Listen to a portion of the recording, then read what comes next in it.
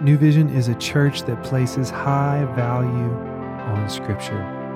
The Bible is made up of 66 books, and in this next portion, we're going to be going through a few of those books as a church family. We hope this tool encourages you and equips you to lead your life well. Thank you for joining us today. Hey guys, thanks for tuning in for today's podcast on Genesis. I'm Ray Moss. If we've not met already, I'm the old dude on staff, now in my 35th year of ministry. My wife is Sharon, who's a deaf interpreter for Rutherford County Schools and also one of our lay counselors here at the Care Ministry. Today, we're going to read from the first part of this chapter 49 in Genesis. Then we'll finish up the chapter tomorrow.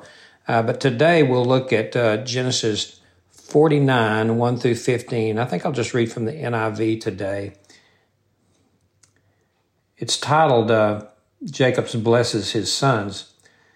Then Jacob called his sons and said, "Gather around so I can tell you what will happen to you in days to come. Assemble and listen, sons of Jacob. Listen to your father Israel. Reuben, you're my firstborn, my might, the first sign of my strength, excelling in honor, excelling in power. Turbulent as waters, you will no longer excel, for you went up onto your father's bed, onto my couch, and defiled it. Simeon and Levi are brothers, their swords are weapons of violence. Let me not enter their council, let me not join their assembly, for they have killed men in their anger, and hamstrung oxen as they pleased. Cursed be their anger, so fierce, and their fury so cruel. I will scatter them in Jacob and disperse them in Israel. Judah, your brothers will praise you. Your hands will be on the neck of your enemies. Your father's sons will bow down to you. You are a lion's cub. Judah, you return from the prey, my son. Like a lion, he crouches and lies down like a lioness, who dares to rouse him. The scepter will not depart from Judah, nor the ruler's staff from between his feet, until he to whom it belongs shall come, and the obedience of the nations shall be his. He will tether his donkey to a vine, his colt to the choicest branch. He will wash his garments in wine, his robes in the blood of grapes. His eyes will be darker than wine, his teeth whiter than milk. Zebulun will live by the seashore and become a haven for ships. His border will extend toward Sidon. Issachar is a raw-boned donkey lying down among the sheep pens. When he sees how good is his resting place and how pleasant is his land, he will bend his shoulder to the burden and submit to forced labor. We're going to stop there today. And like I said, most Bibles will title this, Jacob blesses his sons. But this is really not the first time to see kind of a blessing event. You can walk backwards in Genesis and see in chapter 27 that Isaac blesses Jacob. A great example of a blessing even used today. Actually, Jacob steals Esau's blessing, which kind of gives us a hint of how important a father's blessing is. Chapter 15, God blesses or covenants with Abraham about his future. Chapter 9, God gives a covenant blessing to Noah about his future. Chapter 3, I'm kind of backing up, is God's covenant with a fallen Adam and Eve. And here again, we see this with Jacob. Not all blessings are positive when we speak truth to someone. And then the very first blessing we see in Scripture comes from God to mankind when he blesses Adam and Eve and really covenants with them. So this thing has been going back for some time. And so you ask, why is that important? It's important because a father's blessing his children really comes from the heart of God. That's God's characteristics, that he's implanted in us. We're made in his image, his likeness, and so we're going to be like him in many, many ways. And so that was something God did from the very beginning. It's why it became a natural response, really, of the nation of Israel, and it extends not only to God blessing Jesus at his baptism, but even today, fathers are blessing their children, and children are yearning for that approval. I don't know if there's a better way to explain a child's need for approval than these 4 words. Hey, Dad, watch this. That's right. Children want and need approval of their parents. Countless movies and TV shows will portray this drama as children and young adults struggle to gain acceptance of their parents. Nothing seems stronger than the father and son blessing like we see repeated in Genesis. You know, one of my favorite movies is October Sky. It's Homer Hickman is the character there, young high school boy. Young high school boy. From the very beginning of the movie, he cannot seem to capture his father's attention and blessing about his future of being a rocket scientist, rather than working the coal mines as his father and his father have in the past. And that's what his dad really wanted for him. It was to be a coal miner. Wonderful little movie that in the end, his father finally comes to that realization. And it's really a tearjerker for me, for sure. But it's powerful. Why is this a common theme? Because it's the heart of God. And ultimately, his blessing and approval in our life gives us the ultimate meaning and purpose. So Genesis 27 has served as a model for a blessing, and from that we can find characteristics of a blessing that is used even today in both Jewish and Christian faiths. But reading in chapter 49, Jacob blesses his sons. We see both positive and some negative things, obviously, in this blessing. There are consequences to our behavior, and there are limitations to our giftedness. You know, to tell your son or daughter that he or she can do anything they want in life is not always a wise blessing.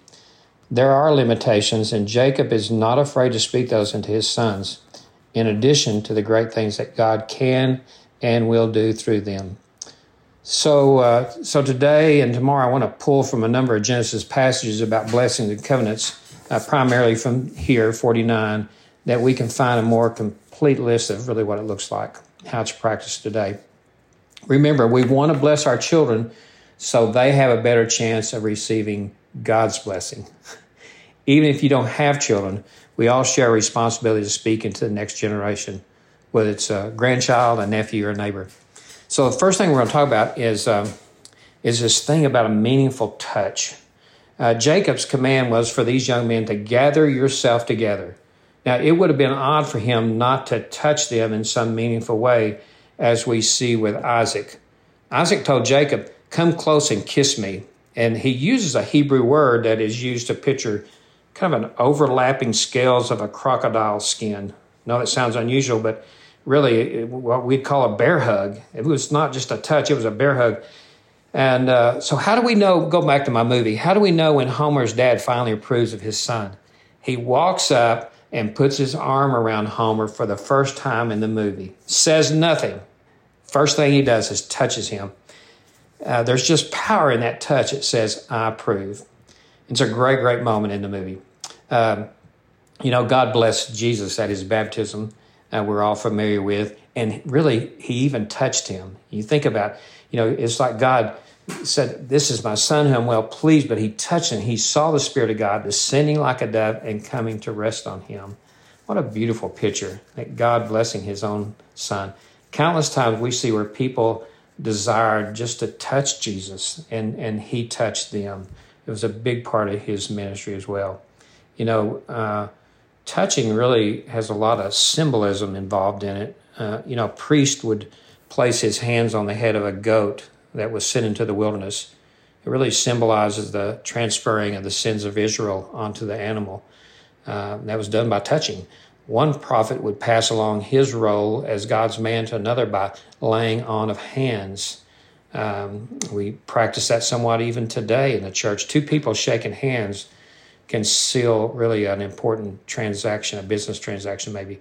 We join hands and repeat our wedding vows. So the touching of hands and on one another has a lot of symbolism involved. It also affects us physically, to be honest. It's well known that the hemoglobin levels in people go up during the act of laying on of hands, raising the level of oxygen in blood flow, which can aid in healing. I know most of you, not my age, but I remember in the 80s when a lot of Russian, they were kind of finding a lot of orphanages that had been really off to that side. Nobody really knew what was going on. These children were coming out of these orphanages, and they had a lot of emotional problems. And one of the things that they found, that these orphanages never or rarely picked up and held these children, and how emotionally unstable these children became. It took a lot for them to get through that. Some never did. It was just simply that they were never touched and held as children. I love the story. Marilyn Monroe was asked one time if she ever felt love from her foster parents. She was evidently in a lot of foster homes. She said one time, and she said it with tears in her eyes. She said, when I was about 7 or 8, the woman I was living with was putting on her makeup, and I was watching her. She was in a real good mood, happy mood, so she reached over and patted my cheeks with her rouge puff. And Marilyn said this, for that moment, I felt loved by her. You know, we grew up in a family that understands the power of touch and how touch shows approval. Then it's really more natural. And I'm fortunate that I had parents that hugged me and loved me, kissed me. And but I hear people say, we're just not that kind of people. We come from a family that we're not huggers. Once we understand that a meaningful touch is part of showing love and approval, then, you know, I think we have to push through that old family tradition of, well, we're just not huggers, and take on what God himself has consistently shown us what it means to bless another, and that is a meaningful touch. So we're going to stop there. Tomorrow we'll look at some other characteristics we get from Genesis 49 about the blessing, and we'll continue reading 15 through 33. Hey, thanks for listening today. Go find somebody and give them a big hug. Thank you so much for joining us today. We'll see you tomorrow as we hop back into God's Word.